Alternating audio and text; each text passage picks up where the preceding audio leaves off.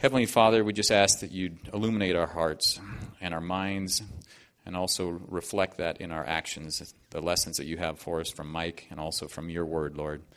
Certainly, these words on these pages will come to life as we just make a mental image of the instructions you've given to these people and to us. Bless this time. In your name, Jesus. Amen. Exodus 25, verse 1. The Lord said to Moses, "Speak to the people of Israel, that they take for me a contribution. From every man whose heart moves him, you shall receive the contribution for me. And this is the contribution that you shall receive from them: gold, silver, and bronze, blue and purple and scarlet yarns, and fine twined linen, goat's hair, tanned ram skins, goat skins, acacia wood, oil for the lamps, spices for the anointing oil, and for the fragrant incense, onyx stones, and stones for setting, for the ephod and for the breastpiece. And let them make me a sanctuary, that I may dwell in their midst, exactly as I show you concerning the pattern of the tabernacle and of all its furniture, so you shall make it. They shall make an ark of acacia wood, 2 cubits and a half shall be its length, 1 cubit and a half its breadth, and 1 cubit and a half its height. You shall overlay it with pure gold, inside and outside shall you overlay it, and you shall make on it a molding of gold around it. You shall cast 4 rings of gold and for it, and put them on its 4 feet, 2 rings on one side, and 2 rings on the other side of it. You shall make poles of acacia wood, and overlay them with gold. And you shall put the poles into the rings on the sides of the ark to carry the ark by them. The poles shall remain in the rings of the ark, they shall not be taken from it. And you shall put into the ark the testimony that I shall give you. You shall make a mercy seat of pure gold. 2 cubits and a half shall be its length, and 1 cubit and a half its breadth. And you shall make 2 cherubim of gold. Of hammered work shall you make them, on the 2 ends of the mercy seat. Make 1 cherub on the one end, and 1 cherub on the other end. Of one piece with the mercy seat shall you make the cherubim on its 2 ends. The cherubim shall spread out their wings above, overshadowing the mercy seat with their wings. Their faces to one another, toward the mercy seat shall the faces of the cherubim be. And you shall put the mercy seat on the top of the ark, and in the ark you shall put the testimony that I shall give you. There I will meet with you, and from above the mercy seat, from between the 2 cherubim that are on the ark of the testimony, I will speak with you about all that I will give you in commandment for the people of Israel. This is the word of the Lord.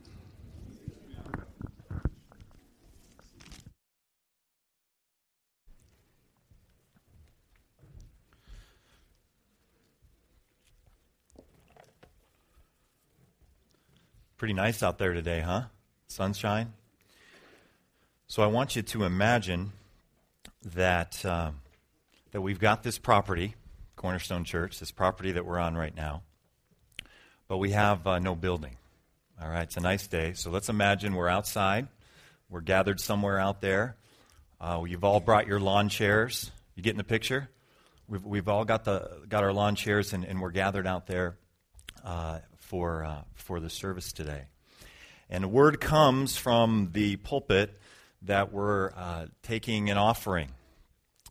We're going to build a building. We're going to build a worship center, actually. We're going to build a worship center, and we've got a materials list, and it includes gold and silver, bronze, precious stones, quality hardwoods, olive oil, something I'd probably bring. This is on the list for our worship center. And probably your first thoughts, perhaps, might be, these are kind of not a normal materials list. These are kind of pricey items, kind of excessive, luxurious kind of items.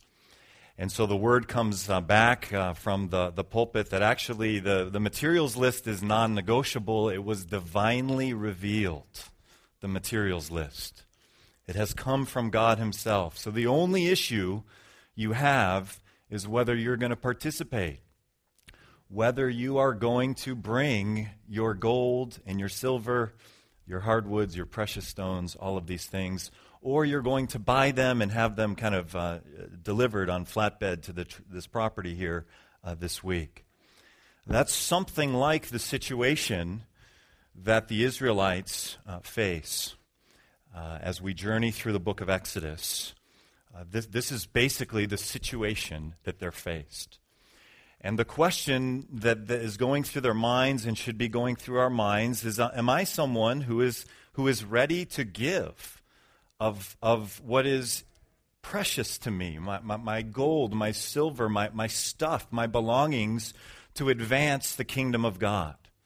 This has been divinely revealed, the building for the ancient Israelites. Stepping out of my theoretical thing for us building a building here, I'm just trying to get you to think like they would have been thinking back then. Am I going to participate in the advancement of God's kingdom, in the building of this worship center, of this tabernacle, of this sanctuary, or am I not? Another way to put it is, am I a kingdom-minded person, or am I not? And all of us have this flesh, have this worldliness, have this battle going on where we want to not only retain what we have, but we often want more. We often want more than what we have. Anybody with me so far this morning? So how do we become kingdom-minded people? We're going to look at what a kingdom-minded person looks like through this passage today. We're going to see four things that characterize kingdom-minded people. If you and I are going to be kingdom-minded, we have to know not only what a kingdom-minded person doesn't look like, but what a kingdom-minded person looks like. So I'd like to pray one more time before we get into God's Word and He speaks to us. Let's bow our heads together. Father in heaven, we thank you for your Word. We thank you for its clarity. We confess, God, that the problem mostly with the Word of God is not our understanding it, but our obeying it, our loving it, our living it out. And so we ask now that as we look to your Word and we think about being kingdom-minded people, that you would help us. I pray that you would go above and beyond anything that I could have planned for or done today. I pray that the Holy Spirit would be at work on each of our hearts, especially my own. I pray this in Jesus' name. Amen. All right, so we're going to look at just the first 9 verses of Exodus 25. I think you're already there. If you're not, turn to Exodus 25 in the first 9 verses. Let's begin looking at verses 1 and 2. The Lord said to Moses, "Tell the Israelites to bring me an offering. You are to receive the offering for me from each man whose heart prompts him to give." And in my Bible, I've got that last phrase of verse 2 underlined. The ESV has it, each man whose heart moves him to give. So we see kind of the crux issue here in these very first 2 verses. Are you, ancient Israelite, and are we today, are we going to be the kind of person that is moved to give to expand God's kingdom? This is different than the offerings, for example, that we read about 2 chapters ago in chapter 23. We read there about these 3 festivals. Do you remember those? Nod your heads if you remember, or just if you're like listening to me, just kind of nod your heads. So there were 3 festivals, and if you will remember, there was a sentence there about these 3 festivals that said, "Don't come empty-handed." So the message about the offering in chapter 23 is very different than the message about this offering. In chapter 23, just you better bring your offering, is what it's saying there when you come to these festivals. Here, that's not what we read. I want each man who is moved or whose heart prompts him to give to participate in this offering. We might call this a free will offering. So we've identified kind of the main issue of our hearts in this section of Scripture. Am I a kingdom-minded person, or am I not a kingdom-minded person? Am I someone who's going to have a heart or a prompting to give, or am I not? Even if I don't have any resources, I'm going to go and there's gold, really expensive. You got to have a lot of resources to give that. But there's also hardwoods and olive oil and spices, and anyone who was willing to work hard would be able to get something to contribute to this worship center, to this tabernacle, to this sanctuary. So the first sign of a kingdom-minded person is they have a surrendered heart. They have a heart that is surrendered and that is continually surrendering to God. And I get this whole gist out of the second part of verse 2. And something that has helped me both in preaching and also in reading the Word of God, when we read a section of Scripture like this, it's very easy to read this and go, okay, I'm not sure what to do with this passage. So one of the things that's helped me a lot, a little tool here on reading the Bible, is to look for what theologians have called the fallen conditioned focused. Fallen conditioned focus. And this is what this is. It is the mutual human condition that contemporary believers, that's us, share with those for whom the text was written that requires the grace of the passage. And that last line is really important. Because on every page of the Bible, every section of Scripture, what we are looking for is some issue there where we need God's grace to help us to live this out. Our faith, biblical faith, is different than every other religion, every other cult in the world, every other false religion. They're basically about other religions, about either improving yourself or about earning your way, about merit, about good works. But our faith, biblical faith, is about grace. What we need is grace because none of us are inclined to give these kinds of things for the worship center. We're not inclined naturally to be kingdom people. We need God's supernatural work, His Holy Spirit to work in us. We need His grace. So, a little more confession here. We've already done confession, but some personal confession from me. We have this tendency, we share with those original listeners in Moses' day, this tendency to not be prompted to go into our accounts or to bring our gold or to bring our silver. So just a couple weeks ago, after Christmas, around New Year's, my wife's brother, wife, and their children are up here from Southern California. And they're considering moving up this way, which would be kind of cool for us. And so right, like before they're leaving, it's like the day they're supposed to be driving home, they're like, hey, we'd like to, or the night before actually, they say, we'd like to look at a couple homes. They've been looking at homes online. So the day they're leaving, we go and look at a couple homes on their way driving to Southern California. And so one of these homes has got a huge basketball court outside. Yeah, I was looking for Keith. Where'd he go? He's in the back, huh? Yeah, I'm looking at. See, I know when you leave the church during the sermon, I'm gonna know that. I'm looking for the one guy who left. Don't leave during the sermon. So there's this huge basketball court right outside the house. There's a grove of 48 mature mandarin trees. This is an elderly couple that owns this home, and you can tell they have paid their gardener and their maintenance people really well. I mean, there isn't a drip system, there isn't an irrigation thing this place is just spotless. It is like the antithesis of my sprinklers for my little lawn at home, this place. And so my heart is just coveting this place. I should buy this place.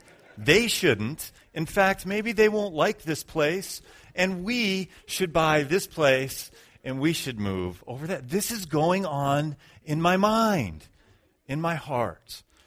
Here's Keith. I was just talking about you, Keith. Welcome back. So we have this natural tendency to covet what we don't have, and to want to keep the things that we don't have. Now, it's not a sin to buy that place. So maybe we, no, that's not. It's not a sin to buy that place, but that's not where my heart should be. It was sinful for me to be coveting this place. My mind was far from the kingdom as we're walking around that place. My heart is far from content with what God has given us. My heart is far from a mindset that, yeah, you need gold, you need precious silver, you need whatever you need, I'm going to bring that. It's far from those kinds of things.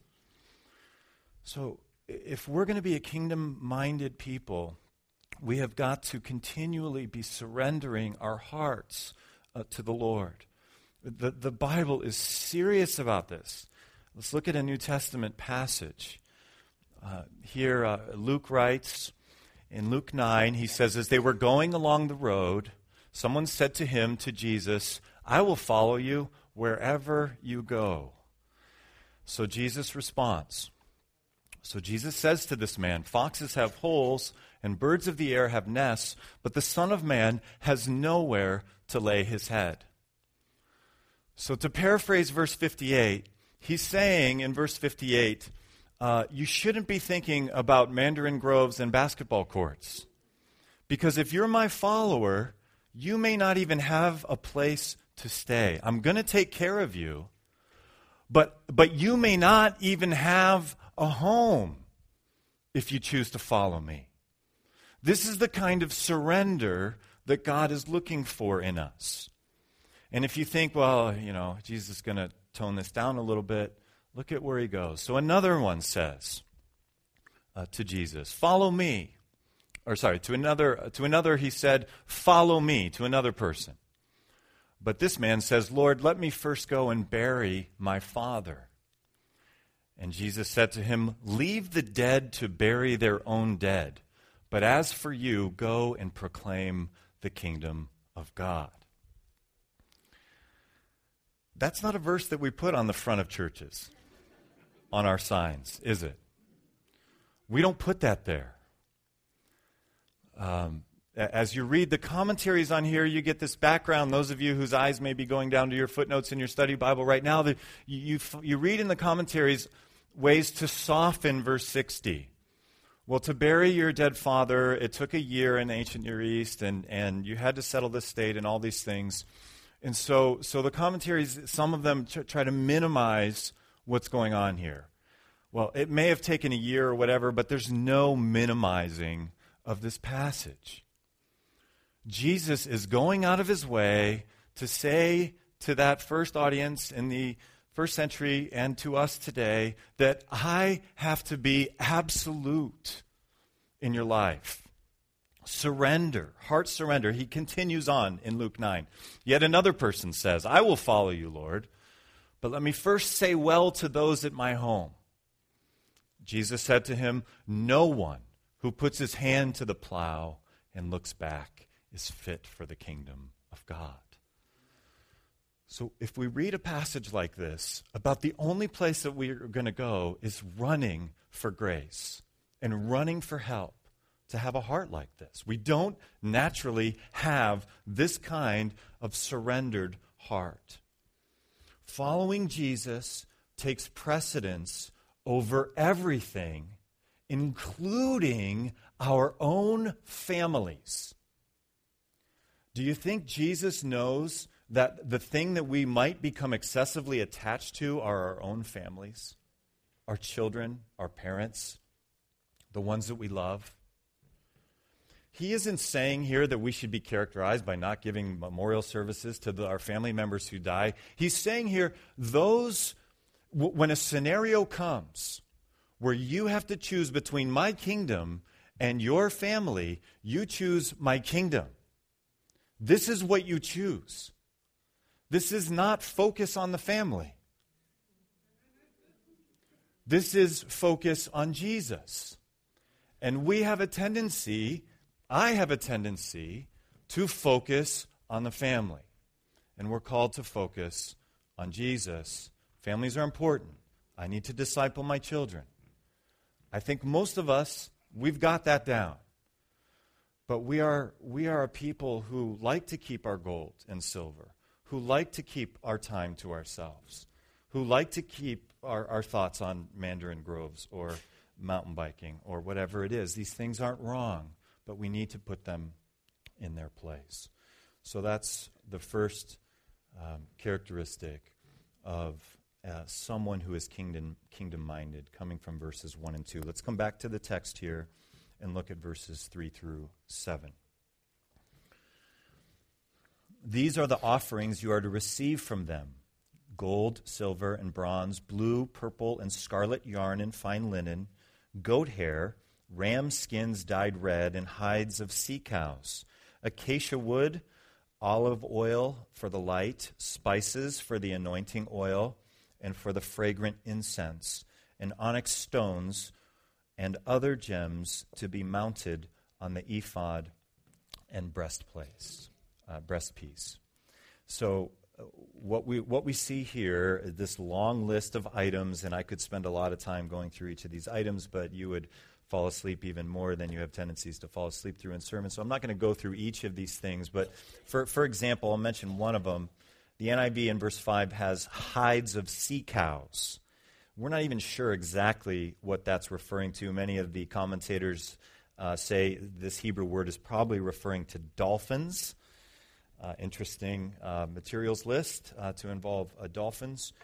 Others say, if you have the King James or New King James, it has badger there as the translation. We're not even sure what this Hebrew word is. But here's the list that God has given, and it's wide-ranging. And it brings to mind the kind of resources that people would have had back in that day.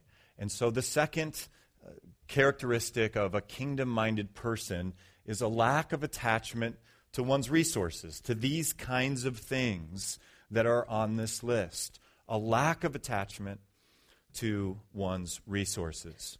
Matthew Henry writes this. He says, the best use we can make of our worldly wealth is to honor God with it. This is the best use.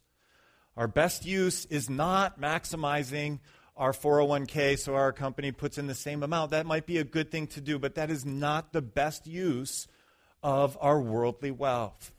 A kingdom-minded person is less focused on that kind of thing than on the kingdom of God and advancing his kingdom. So 1 John chapter 2, verse 15. Love not the world, neither the things that are in the world. If any man love the world, the love of the Father is not in him. We need God's grace to help us not to love the things of the world. We can enjoy them, but they must be in their place, and Jesus has to reign supreme over everything if we are going to be kingdom-minded people. And kingdom-minded people are people who are praying, Lord, thy will be done on earth as it is in heaven. This is what I'm concerned about, that the gospel and the kingdom of God, that Jesus is reigning on earth now. We're looking forward to when he comes back and actually reigns on earth for 1,000 years, as it says in Revelation. But before that, it's our job to be praying that he would reign in my heart and in your heart and in our church so that we display a kingdom mentality and eternal mindedness on things. And we've got to loosen our attachment to our resources, the kinds of things the ancient Israelites had here and the kinds of things that we get attached to. So I want to tell you about my puppy, our puppy, okay?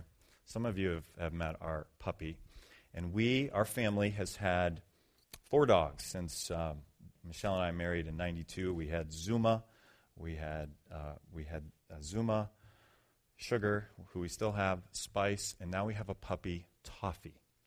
And Toffee does something that none of our previous 3 dogs have done.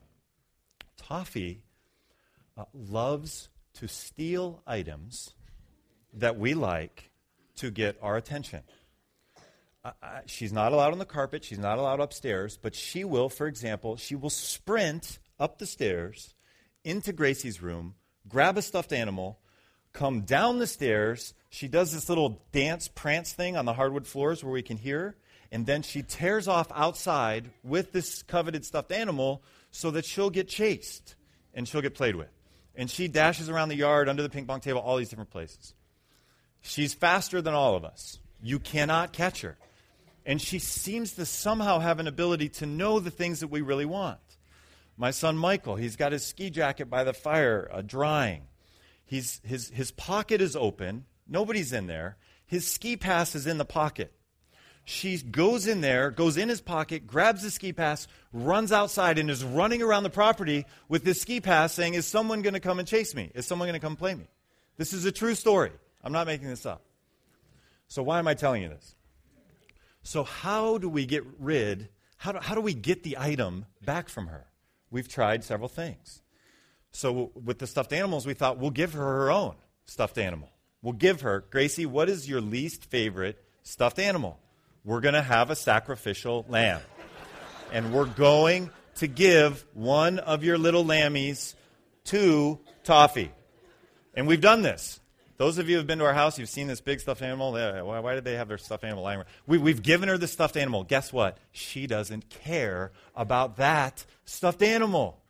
She doesn't take it outside. She doesn't chew on it. So she has this tendency. So what we've learned, there's a point in all this. What we've learned is we have to find something superior that she wants to get that ski pass or that stuffed animal back. Last night we had tri-tip for dinner. Sorry about this microphone thing. So if we go outside with a leftover piece of tri-tip, then we can get the stuffed animal or the ski pass. All right, you with me? So here's the point.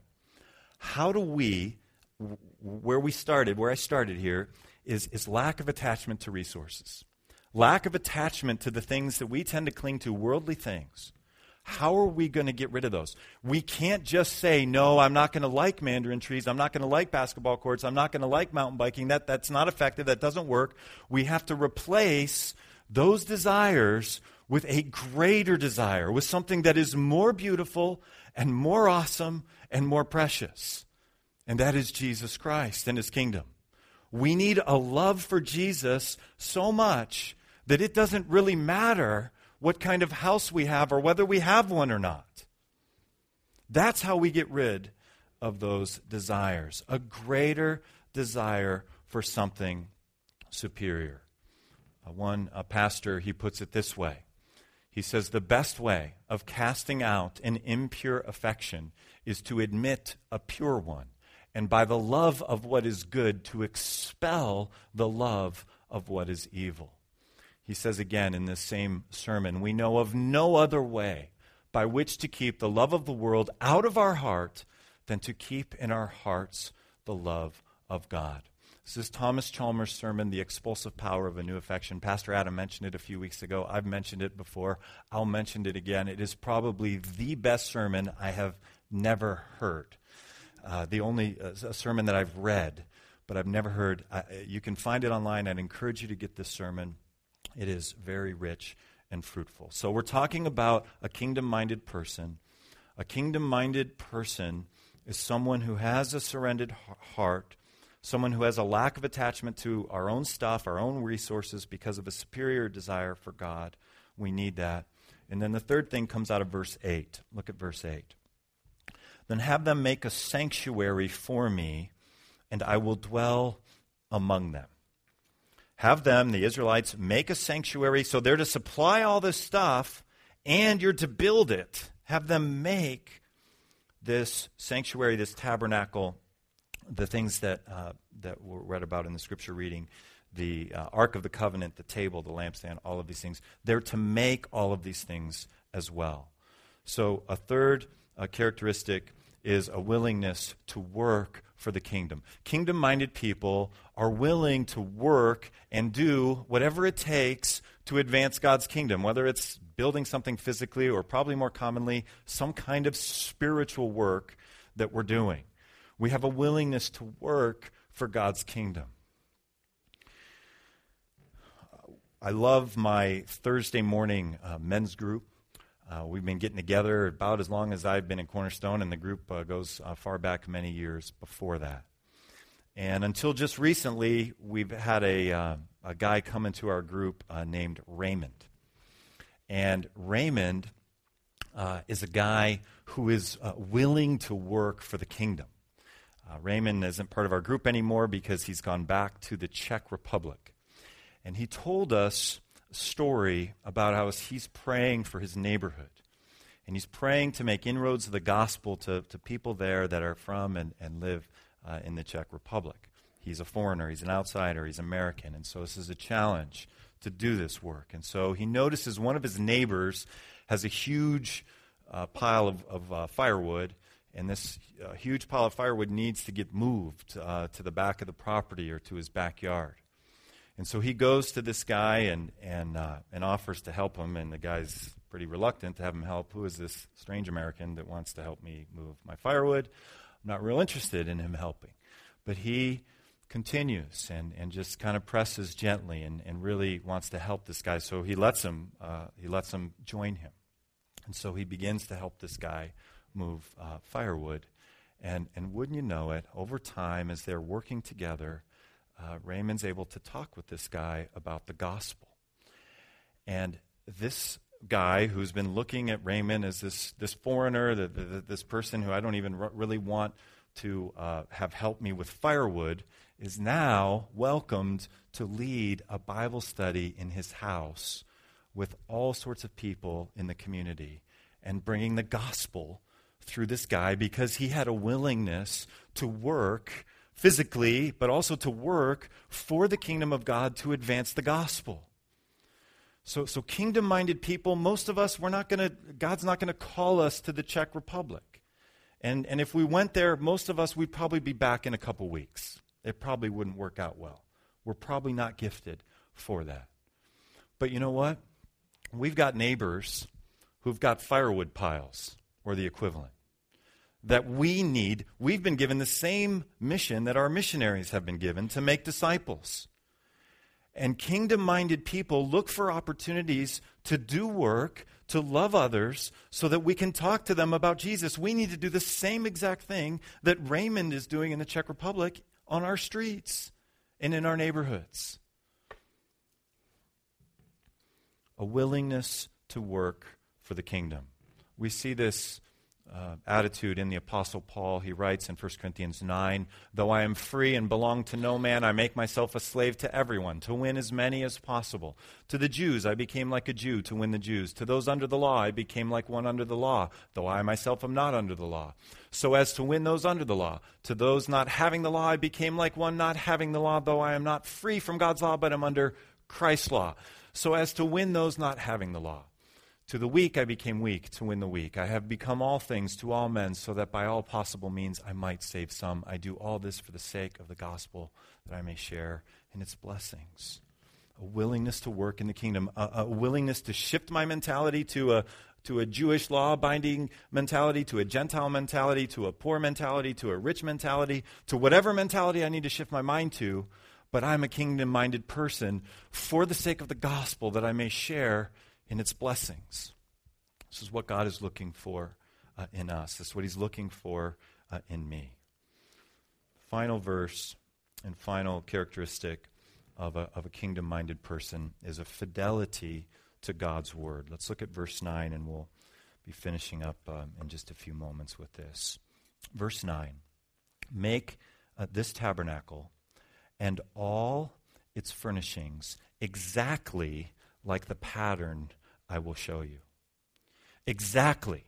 Don't deviate. Don't interject your own things. Follow the instructions that I have given you in Scripture exactly and precisely. This is what I want you to do. And before I finish up and comment on that, let's go back to verse 8 for just a moment. I wanted to make a comment there, and I forgot. He says to have them make this sanctuary and to make all of these items. We'll be talking about these things in the coming weeks, but let me just say something about the tabernacle or about the temple or about this idea. You know this already, but let me just remind you. God doesn't need a place to dwell. God doesn't need a tabernacle for himself. He doesn't need a temple. He spoke the universe into existence. He doesn't need this. But the Israelites need this, to be reminded of who they worship. This is why they're building this. Not for God, for a place that he's like without a house, but it is for them. Now, as we shift from that thinking to the New Testament, if we're a careful reader, we should be thinking, okay, God wants to be on display. He wants to be worshipped. How do we connect this idea of tabernacle or temple? Later, the temple, how do we connect this to today, to us? Where is he to dwell today? And it's a pretty awesome thought that the place he's to dwell is in me and in you. I mean, as we talk in these coming weeks about the details of the tabernacle, as we look at details at some point later about the temple, this is a pretty awesome thing. This represents the dwelling place of God. And yet the New Testament describes you and me, our bodies, as temples of the Holy Spirit. The New Testament says things like Galatians 2:20, I have been crucified with Christ. Paul says, I've been crucified with Christ. Mike has been crucified with Christ, and I no longer live, but Christ lives in me. The dwelling place of Christ is in me and in you, so that others would see our Father in heaven and glorify him and follow him in doing good works with surrendered hearts, with lack of attachment to worldliness and worldly resources and earthly things, a willingness to work for the kingdom. And then finally, now we're back to verse 9, fidelity to God's word. Don't deviate from this plan. Exactly like the pattern I will show you. Don't deviate from the word of God, especially when there's a spiritual battle taking place.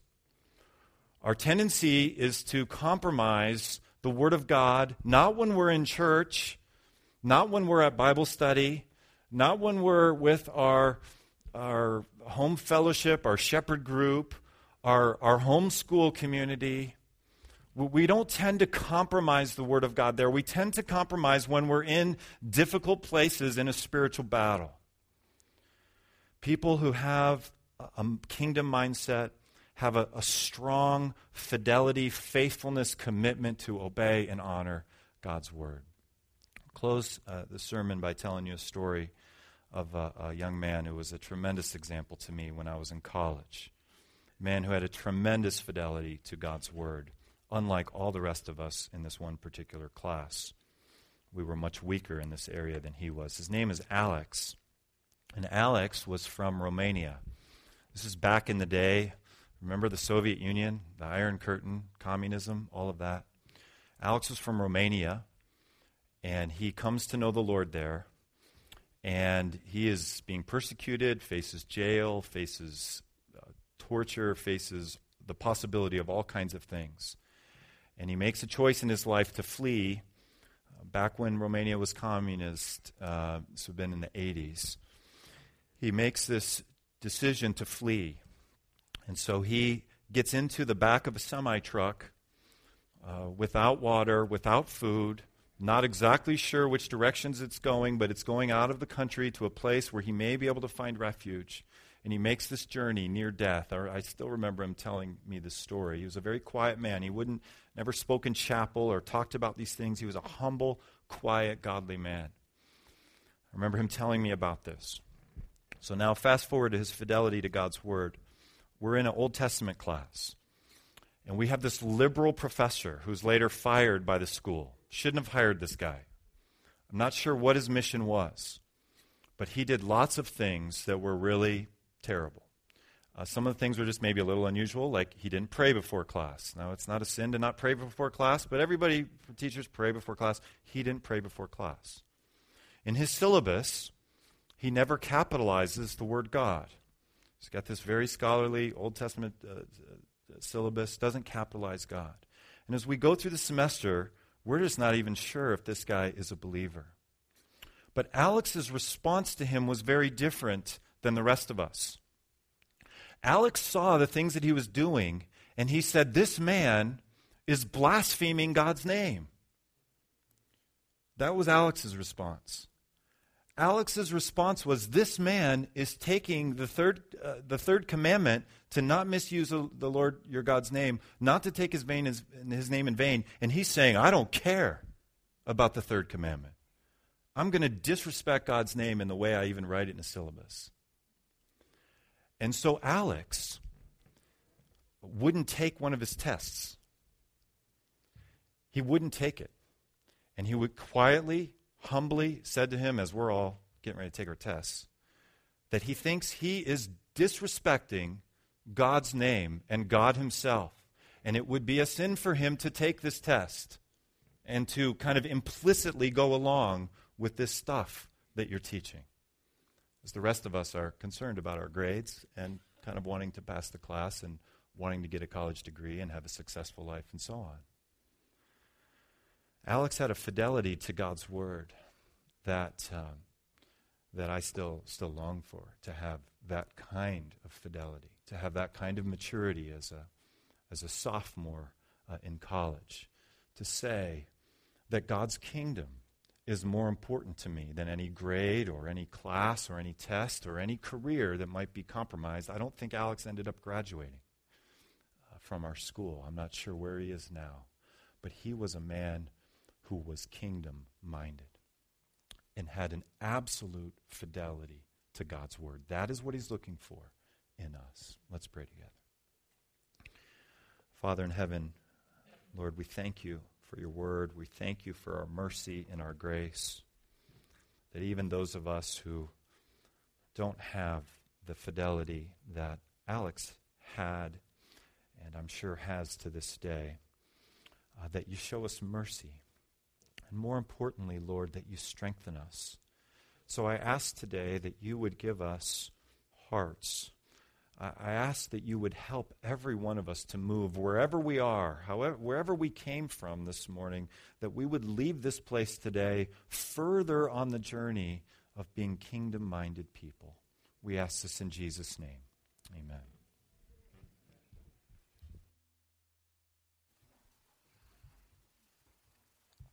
Would you please stand with us?